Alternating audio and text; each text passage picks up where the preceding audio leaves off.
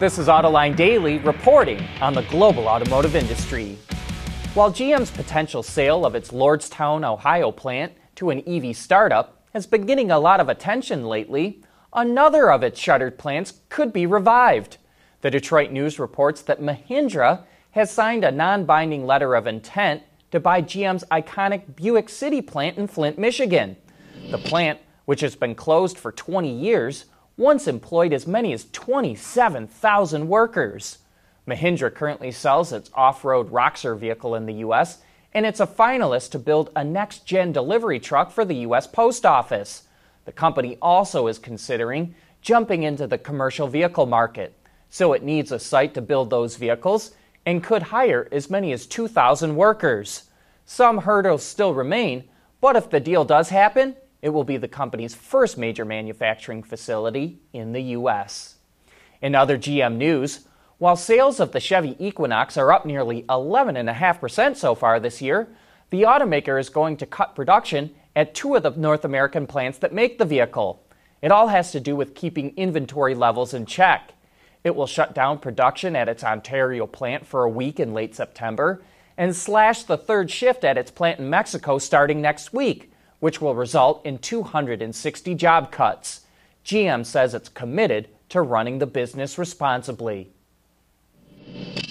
Dana is a global automotive supplier. Since 1904, we have been finding a better way by providing technologies that propel our vehicles into the future. And today, we are developing the technologies that are driving tomorrow's electrified vehicles. Dana, people finding a better way. Your legs are one of the most vulnerable areas on your body during a crash. So automakers started equipping their vehicles with knee airbags. But according to a new study from the IIHS, knee airbags provide little benefit. The institute looked at data from its own front crash tests and real accident reports and found that knee airbags had little to no effect and in some cases actually increased risk of leg injury. There is one case where knee airbags might be useful, and that's with unbelted occupants. But the IIHS notes it did not look at that because it always straps its dummies in for crash tests. If you were the owner or lessee of a Ford or Lincoln vehicle with one of those awful early versions of My Ford Touch or My Lincoln Touch, you could be in line for some money. The automaker has decided to settle a class action lawsuit filed by owners that claim the system is defective. Anyone who had a Ford or Lincoln vehicle between 2010 and August of 2013 and live in California, Massachusetts, New Jersey, North Carolina, Ohio, Virginia, or Washington can make a claim before September 24th. If you never took the car in to repair the system, you can get $45. One trip to the dealer gets you $100, two trips $200, and three or more $400. Ford has set aside a total of $17 million to make the payments. And be sure to check out our coverage of the Center for Automotive Research's Management Briefing Seminars. We've been posting interviews from the conference over the last few days, and you can find those on our website, autoline.tv, or on our YouTube channel. Autoline Daily is brought to you by Bridgestone Tires, your journey, our passion. Dana, people finding a better way. And by Yazaki, power, data, display.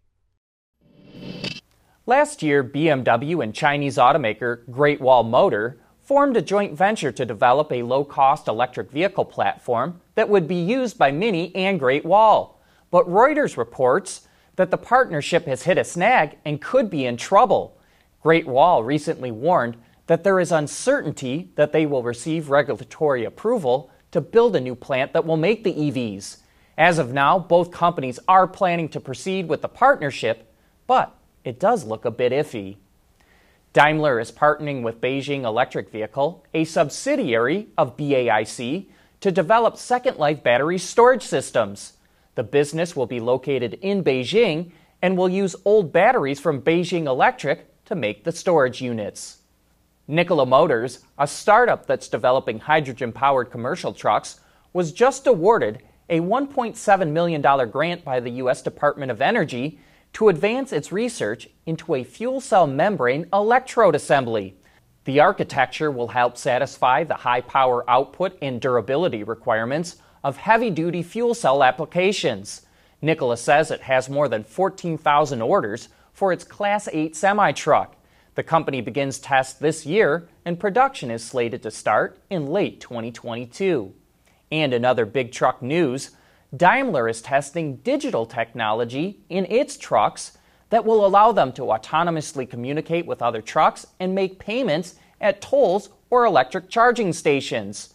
It's currently in the pilot phase, but Daimler says it's planning further tests of the technology. And just a reminder, there will not be a new Autoline After Hours today, but the show will be back on August 15th for some of the best insider discussions in the industry.